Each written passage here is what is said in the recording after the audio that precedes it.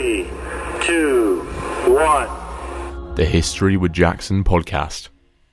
Hello and welcome back to the History with Jackson podcast. I'm of course your host Jackson, and in today's episode we talk to friend of History with Jackson and all-round great guy Oliver Webb-Carter, editor and co-founder of Aspects of History. Now, it was great to talk to Oliver about a wide range of different historical interests and controversies from the past few months, but also to talk to him about content creation and different approaches and challenges within that. Now, this episode originally appeared on the Aspects of History podcast feed, but it is still a History with Jackson episode because we discuss some of the things that we usually discuss here at History with Jackson, and we still have our final fun question. Now, Aspects of History, any links that you want to check out so you can explore this fantastic platform are all in the description below. And without further ado, I'll leave you to myself and Oliver Webb-Carter.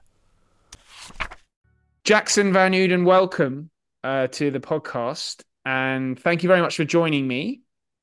Thank you very much for having me. I'm excited to be on.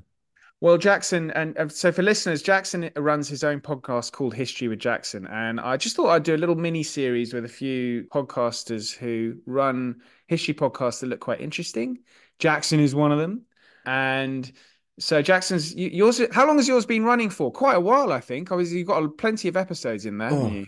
Christ, it was 3 years on January the 1st, so it's gone through various iterations. But yeah, History of Jackson's been around for 3 years, and I makes me feel old saying that now. Splendid. I don't want to dwell on the woes of podcasters because the listeners will get very bored. But that's quite a lot of hard work in 3 years. Yeah.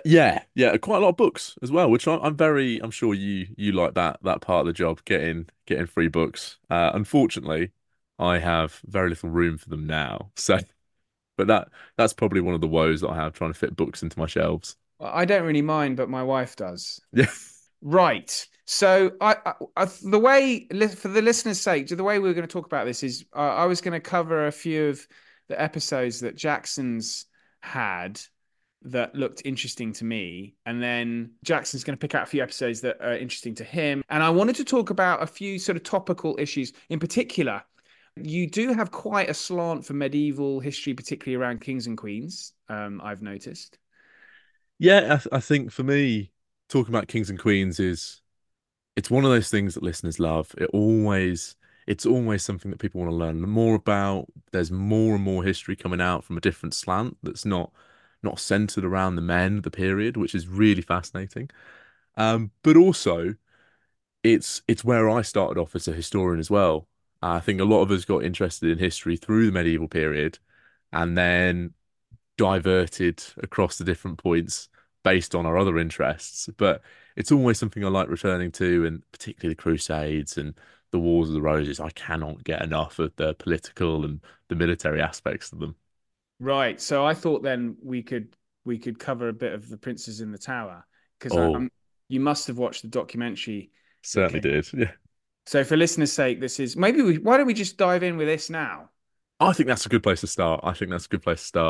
Okay, so this is quite a controversial topic. So for listeners who maybe aren't familiar, the Princes in the Tower are the two sons of Edward the Fourth, King Edward the Fourth, and their uncle was Richard the Third.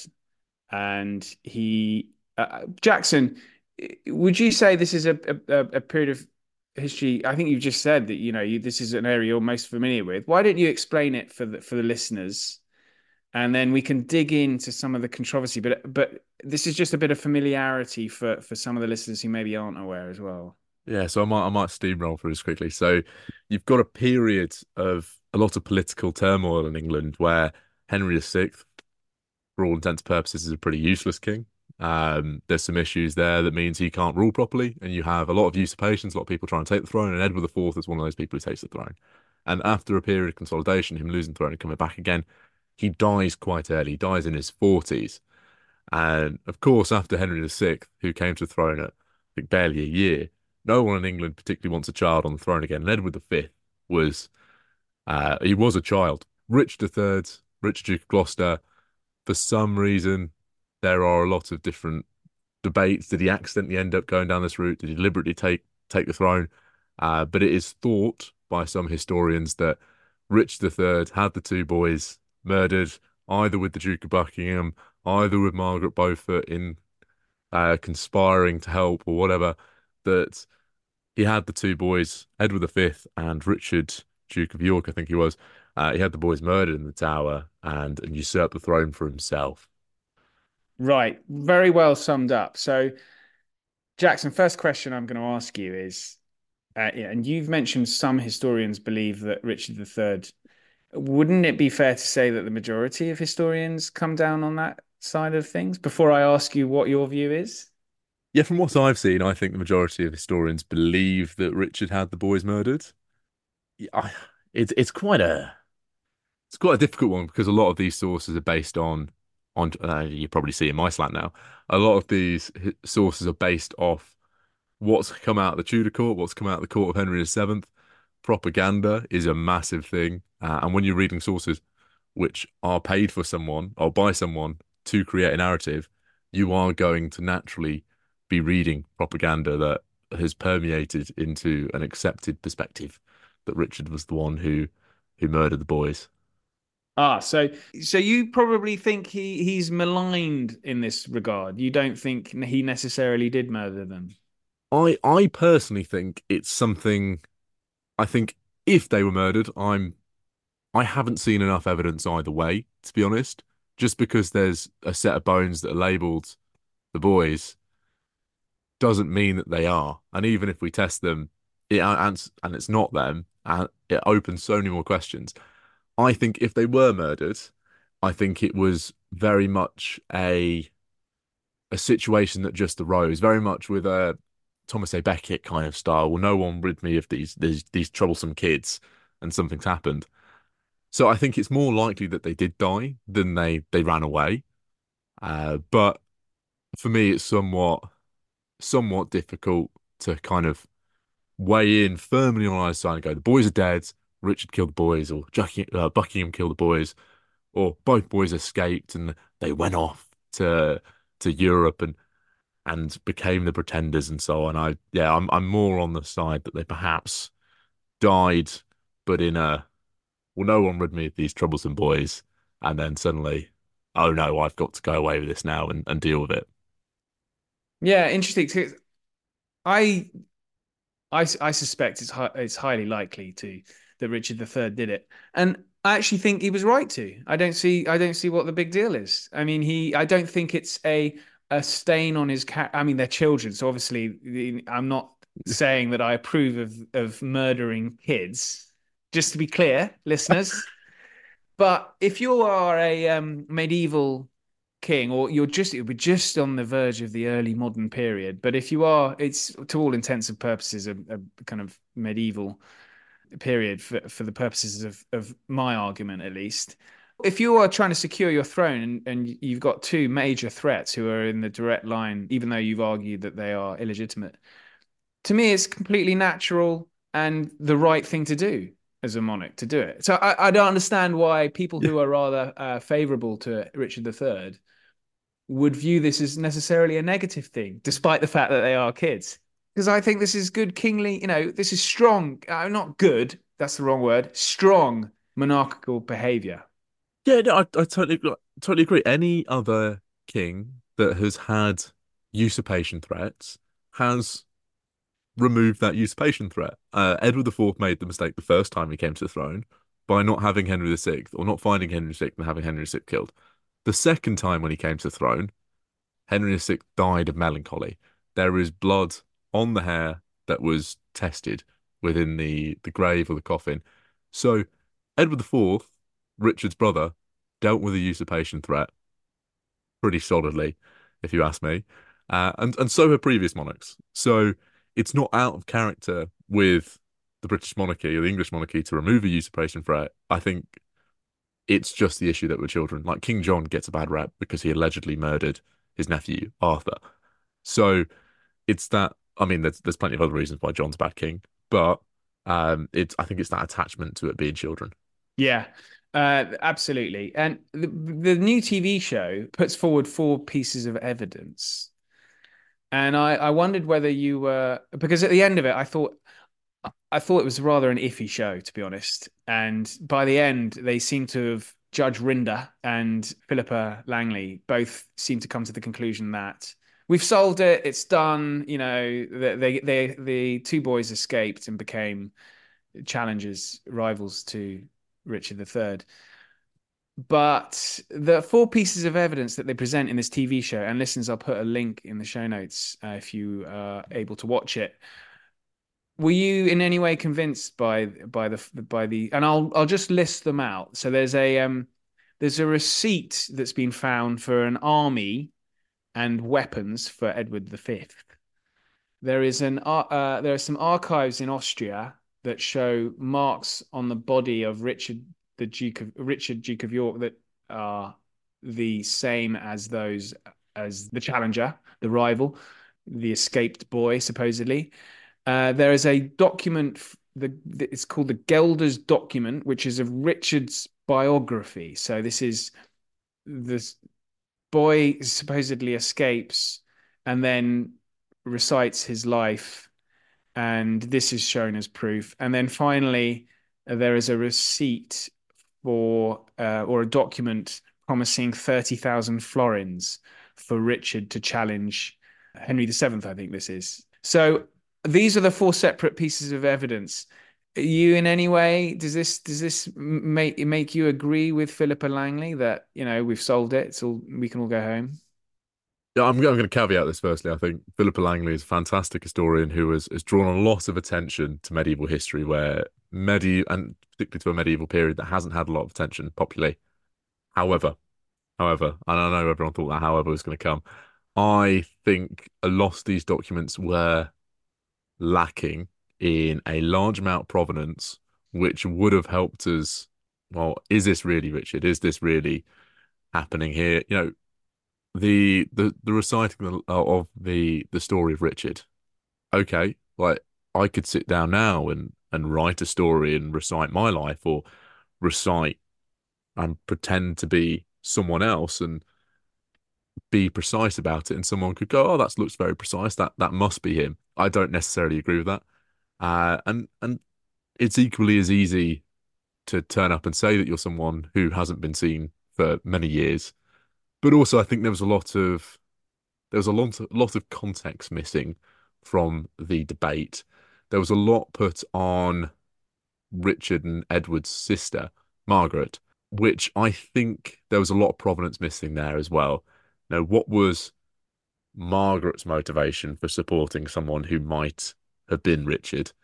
Well, Henry had killed her brother in battle. Henry had taken the throne from her family, who had taken the throne from another family. So I think the provenance that was missing from these documents didn't sway me at all, probably pushed me further in the way that I already am. And I think the missing context from the situation just sensationalized it all a bit, which, yes, it's the TV program, it's an hour and a half. I'll have to read the book. I haven't read the book yet, but yeah, it's probably made me, it's entrenched my views a bit more, that they were probably murdered than escaped to Europe. Oh, that's interesting. So the documentary did the opposite of what it sought to do in your case. Yeah, yeah. I think I went into it with an open mind because I was fairly ambiguous about it. Like, oh, okay, might be. I'll listen to what Philippa has to say. She, she was fantastic with Richard III.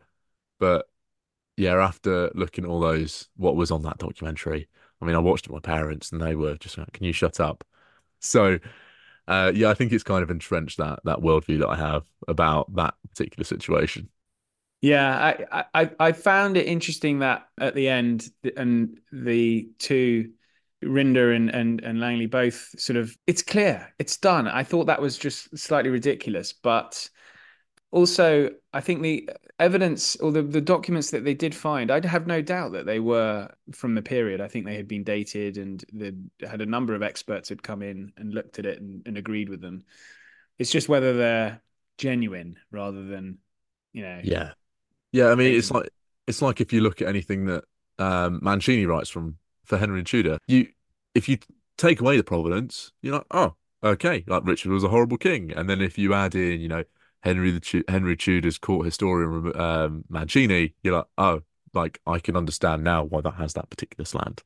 So the missing provenance and missing context for a lot of that just yeah did not help, and you can't solve that case at all. Like very much as who was Jack the Ripper. Yeah, we can have some idea of who he might have been, but until time travel's invented, we probably can't find out who murdered the boys or if the boys were murdered at all. So yeah, it's a difficult one. And Channel 4 did a very good job of selling that one, to be honest. I've got to give props to Channel 4. Do you know what I really liked about that documentary? It was the animations. I thought that was really the animations that sort of were telling the story of the two boys was actually really I really liked it the way they did that. I don't know if that's damning the documentary with faint praise, but that's what I liked about it. I like the breadth of historians as well. Bringing, I like to see Nathan Amin on there. I like seeing Matt Lewis in there. I think it gave, alongside those animations, which I'd like to see more of. I think it introduced us to far more historians who I think I'd like to see on telly a bit more as well.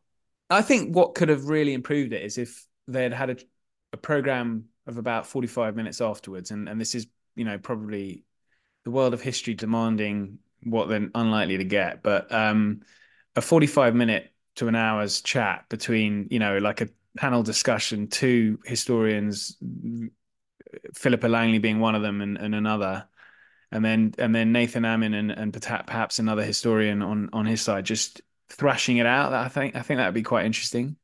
I would have watched that right after that as well. I think it would have helped contextualize a lot of the debate that Philippa had, or even if Channel 4 had said, well, we'll make a three-part series. I think that would have been quite nice as well. And I do feel bad for the Americans because from what I've heard, the Americans have cut certain parts out of the documentary to make it shorter. So I think we're very lucky to have had that full hour and a half, to be honest. Yeah, it was longer than I expected it to be. Good stuff. So, okay, so looking at your list of episodes that you've done, it's 3 years now. Maybe this is a good time for you to reflect and have are there any in particular that you're probably proudest of? This might help listeners of this podcast to see, find a good episode to kick off with. As I'm a scholar of, I also write as well. So as I'm a scholar of totalitarianism and totalitarian regimes, I'm particularly interested in anything that has to do with Nazi Germany, Stalinist Russia, and China. Now, I don't often get the opportunity to do something like that because sometimes if you cover that, you've it's already been covered to death. So you have to be very careful. But the episode that I did with Charles Spicer on Coffee of Hitler, for me, that was something that was I really, really enjoyed doing because I was able to not only, read the book and ask some questions and discuss it, but I was able to use my own existing knowledge to talk about, the different political leanings of Nazi Germany, different effects of totalitarian ideologies on Germany, and how the British diplomats were talking and dealing with that. So I really enjoyed that episode, and it's one of my books of the year, to be honest. Coffee of Hitler is such a fantastic book, and I think I read it all in an evening, just sitting there, just absolutely captured by the book and the topics within it. So Coffee of Hitler was one of my absolute favorites this year. I've heard good things about it. So this is about certain British individuals who, I guess, were they trying to modify the Nazis in some way? Yes, Which, they were part of that Anglo-German fellowship friendship group who were trying to encourage, prior to the war, trying to encourage the British to interact with the Nazis to try and maintain peace in Europe, but also maintain those lines of communication. They facilitated David Lloyd George going over there and having a meeting with Hitler. They facilitated Neville Chamberlain going over there and having a meeting. So when you look at it on the surface and you thought, oh, Britain didn't do enough, but when you look in the background, there are individuals there trying to maintain peace. It's one of those hidden histories which is, I think, need to be out there a bit more. yeah, because I think it's interesting you say that because the British, when one thinks of the Nazis and Brits, it's obviously those awful Mitford sisters. And then there are, various aristocrats who showed a lot of sympathy and interest in the Nazis as well. I guess this is another side of British involvement in the rise of the Nazis and the Nazis in power. Yeah, it definitely presents pro-German ideas, but not particularly pro-Nazi ideas. So I think we've all got into that kind of viewpoint that anyone who was pro-Germany or pro-peace within or prior to World War II was a Nazi. Not everyone who wanted peace and was pro interaction with Germany was a Nazi. And I think it's exposed that narrative a little bit more, which I think it's been unfair to taint everyone with the same brush and just go, well, everyone who liked Germany was a Nazi when it obviously wasn't. And I think it gives a lot. It rings true for some things today as well, where you look at certain regimes and people who are pro bringing certain regimes into the international political arena today, and everyone tainting them with the same brush.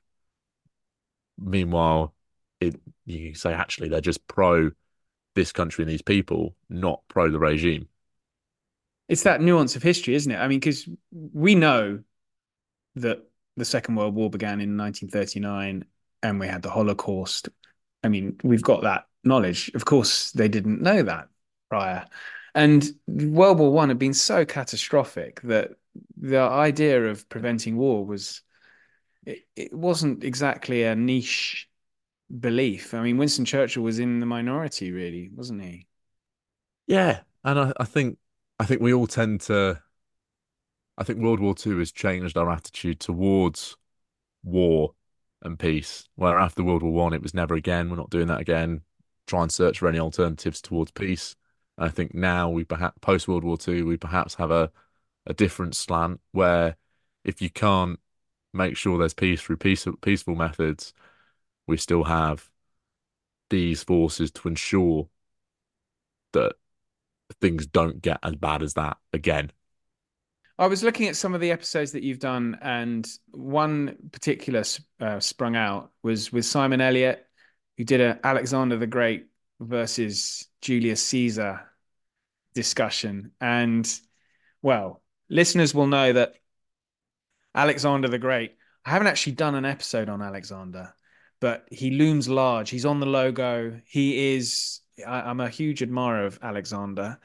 But yeah, that was one episode that particularly sprung out. And Simon Elliott is a hugely enthusiastic historian of the ancient world, isn't he?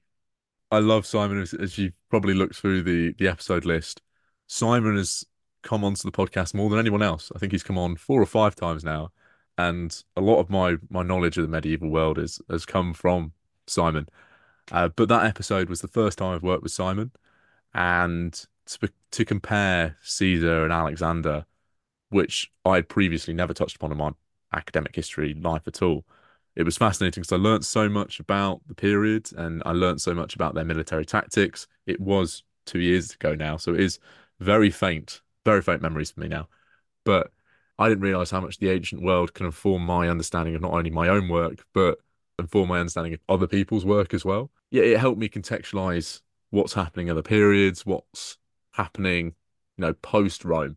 So a lot of those medieval ideas that I discussed with, Ashley Mantle, Steve Tipple, I'm seeing motifs repeating from the Roman period and from Alexander's Macedonian Empire, which is actually really fun to kind of touch upon those themes a bit more. And then when I talk to Simon again, I'm like, oh, this is really interesting. I saw this in this episode. So yeah, it's always great to work with Simon and work on from that moment.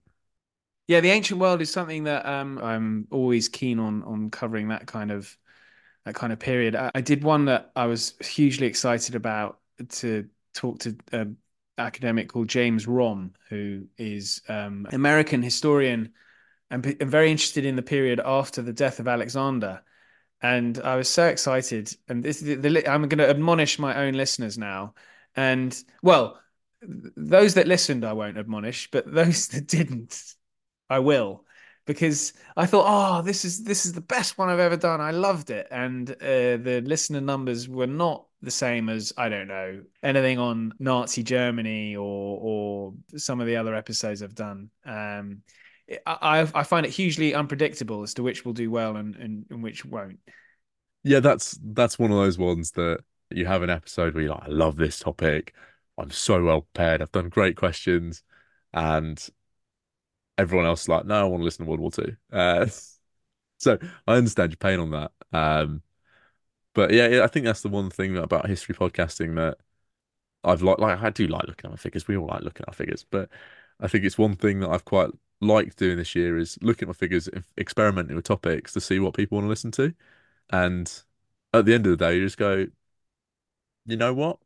People aren't going to listen to it, but at least I've got that content out there. And in 5 years' time, like I've had this year, before no one listened to Roman content, and then the Roman Empire became a trending topic on TikTok, and then all my Roman content ended up getting more plays within a few weeks. So I was like, oh, all right. So at least you have a body of content there for people to touch on when Alexander the Great becomes a trending topic. Indeed, it will happen. It will happen. It will happen. All right, Jackson. I know we'd mentioned talking about interesting historical topics. Is there anything that particularly you wanted to talk about? I think at the moment, discussing there's two looming large, and I think you've covered them quite a bit without getting into all the discussions about today. But Russia, China, and the Middle East, you seem to have covered it quite a lot on aspects of history. Why have you decided to take those stances and cover those regions? Well, I'm very interested in current affairs, and so that's the main reason, really. And one can always find a historical narrative behind what's happening today. I think sometimes that's maybe overplayed, but I think also if we take the war in Ukraine as an example, and I've had a number of Serhii Plokhy's episode that actually had quite a big impact on me. It's because it's an existential conflict. This is a totalitarian state to all intents and purposes invading not a perfect democracy, but a democracy nonetheless. And so that's to me was a historic moment. Plus, the fact that aspects of history is called aspects of history means I've got quite a bit of flexibility and can get away with that kind of thing. So, yeah, that's in particular for the war in Ukraine, just because it has that sort of historical significance.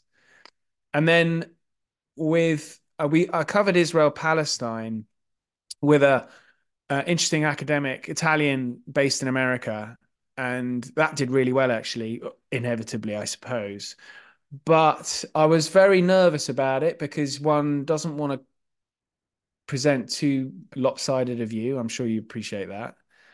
And I just wanted to give some listeners a little bit of basic background as to we are where we are.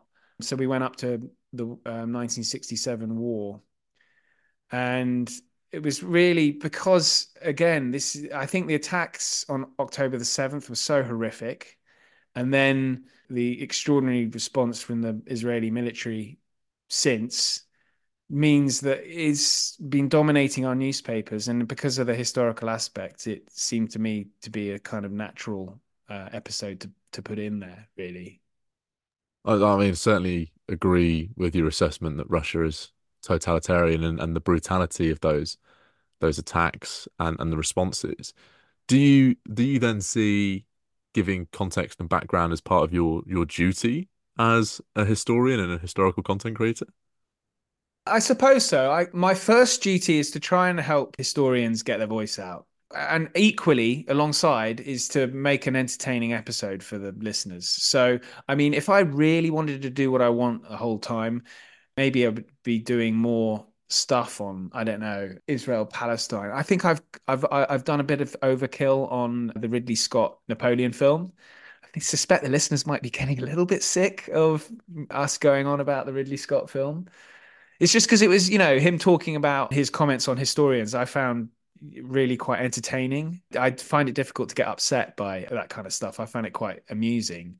And so when I have a historian on or an author, a historical fiction author, I'm very keen to see what they think. But a duty, I suppose so, but not that would probably be slightly too, I don't want to sound like I'm too pompous. Ultimately, these podcasts are a bit of fun and entertainment. And I do take I'm not deadly serious on all my episodes.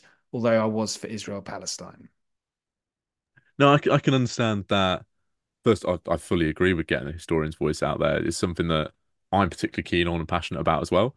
But it's like you said, it's that fine line of being entertaining, educating, but also trying to fit the moment. Like you said about Napoleon and all these conflicts. Everyone's creating content about them. It's sometimes it's hard to sit in that sound and really educate, but make a difference and at points. So taking that entertaining stand, I think it's a key way of where you do it, and I quite like that.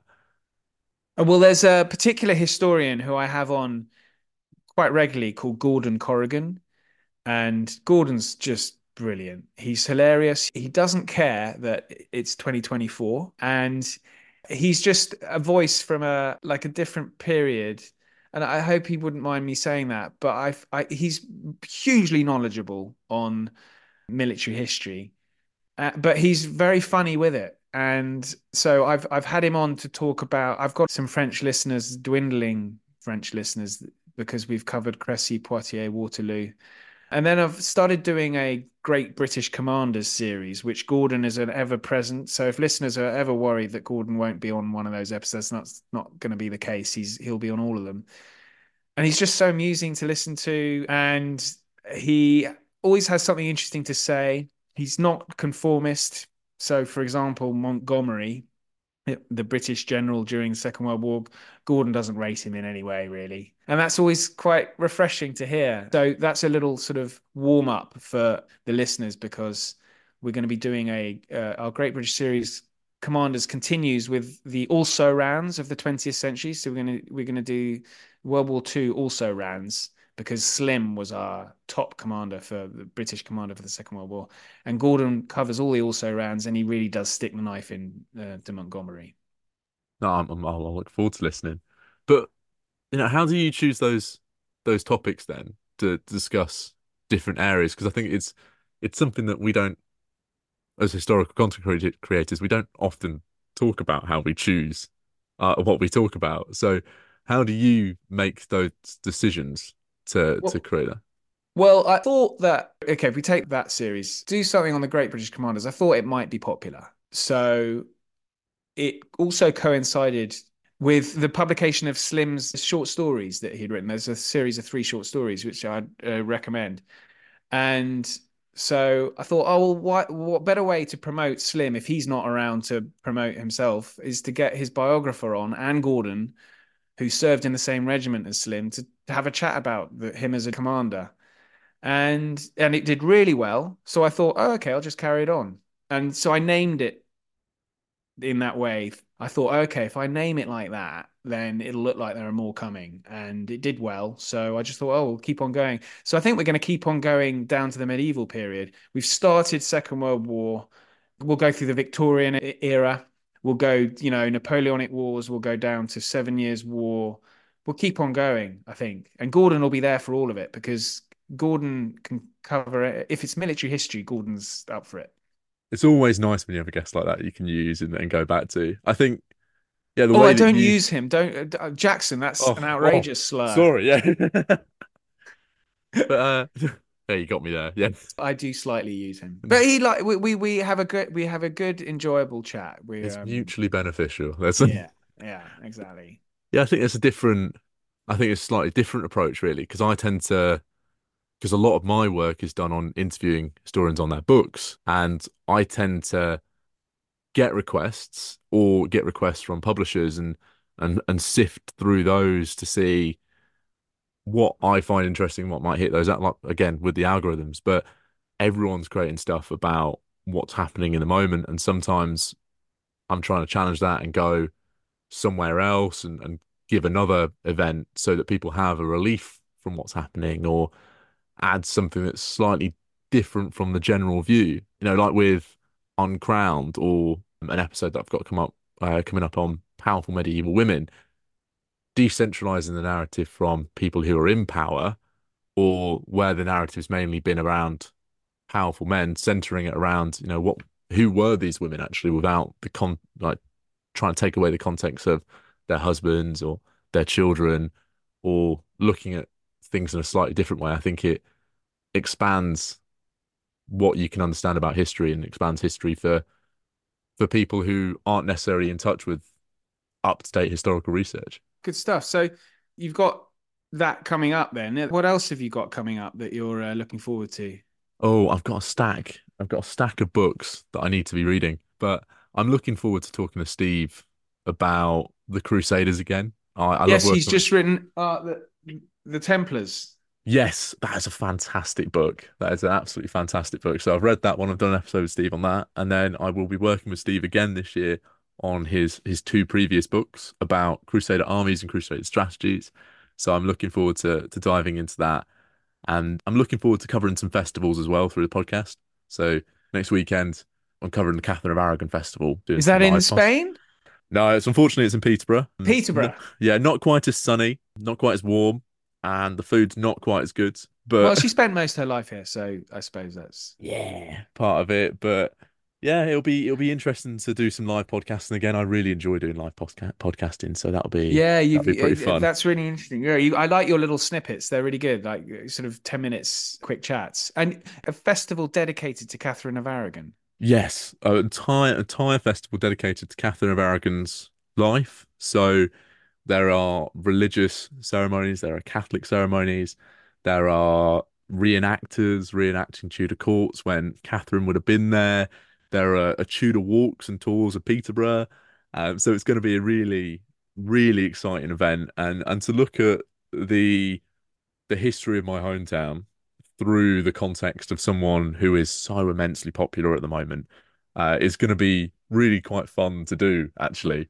So I'm looking forward to doing that and walking around with my microphone and probably my winter coat to make sure I'm warm enough. Well, she was very hard done by, so I think that's an absolutely wonderful festival to have.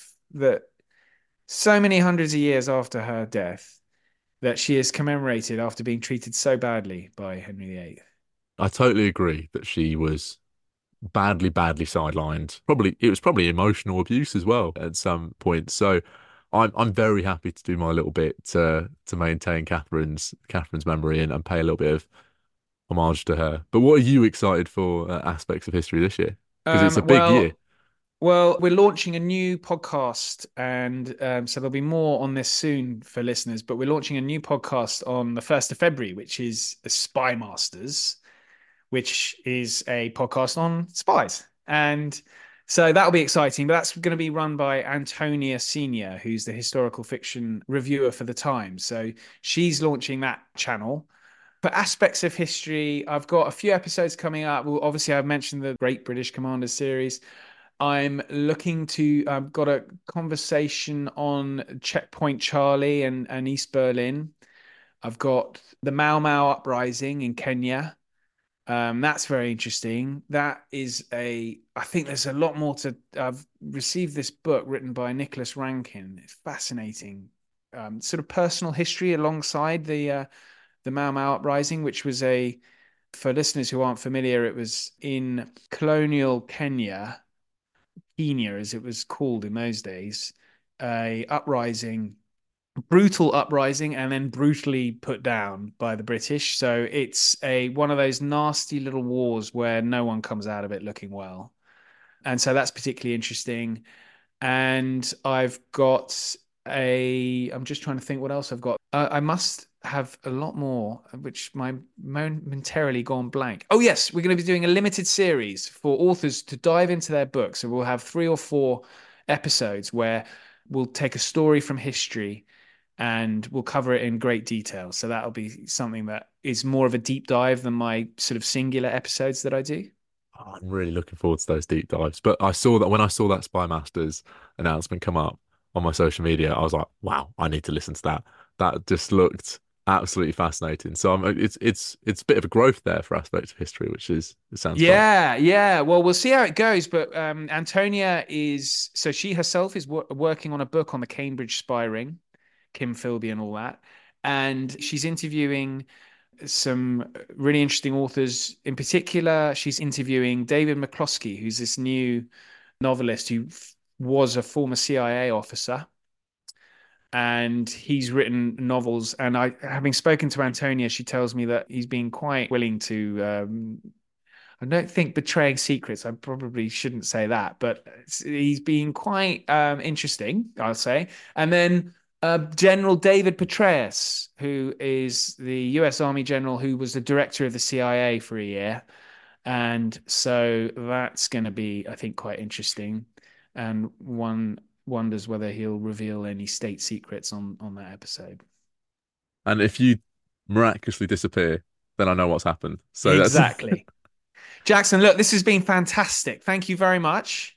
no, that's all right. And I've got one final Oh, fun question yes. for you, Oh, actually. God. So this is something that I do at the History of Jackson podcast every single episode without fail. You know what you've covered so much, and you've discussed some of it that you've already touched on today. But what has been your favourite piece of history across your life as a historian in school, university? What has been your favourite piece of history that you have looked at, featured, written about, read? I would say then this is a sort of an emotional thing where I used to read Sharp when I was about 10. I first started reading Sharp when I was about 10 or 11, and I just obsessed with it. And it got me into the whole period, Napoleonic period, not only the history, but also some of the writing, Thackeray's Vanity Fair, for example, and the Battle of Waterloo. So I would probably say, and that whole Napoleonic period, I'm fascinated by. I like that. I always like the emotional, personal answers to those questions because I think it shows historians more off as people instead of just what people think we are. We're just hermits sitting in our offices writing books and writing articles and not interacting. So I like that. So thank you very much. Well, historical fiction was a real. We promote historical fiction authors as well. We love historical fiction aspects of history, and when you're at a boarding school and you're young, that's the one of the few things that gives you a bit of escapism. So yeah, very much so. I like that. So thank you for that. Thank you for sharing that. No probs. Great. And so we're done. There are no more special questions. I think that was our final fun question. So yeah, thank you very Brilliant. much. Jackson, thanks so much. Thank you very much for having me, and thank you for coming on mine as well. Yeah, Yeah, I know. We're both thanking each other for being on yeah. each other's podcasts. So that was the episode that I recorded with Oliver Webb-Carter from Aspects of History. That was great to talk to Oliver. I'm sure you heard how much we enjoyed recording that episode. This episode has also appeared on the Aspects of History podcast feed as well. So if you enjoyed the work that Oliver did within this episode, do go and check out Aspects of History. It's a great platform. They do some great work. In the description to the links to interact with everything Aspects of History will be in the description below. Now, if you enjoy the content that we do here at History of Jackson, please do consider subscribing and supporting us through History of Jackson Plus on Apple Podcasts, the Buy Me a Coffee profile in the description below, or by checking out any of the other work that we do here, either via the blog, on the TikTok and Instagram pages as well. Next episode is another awesome episode. You're going to learn so much from it yet again. And I look forward to speaking with you and learning with you all again next episode.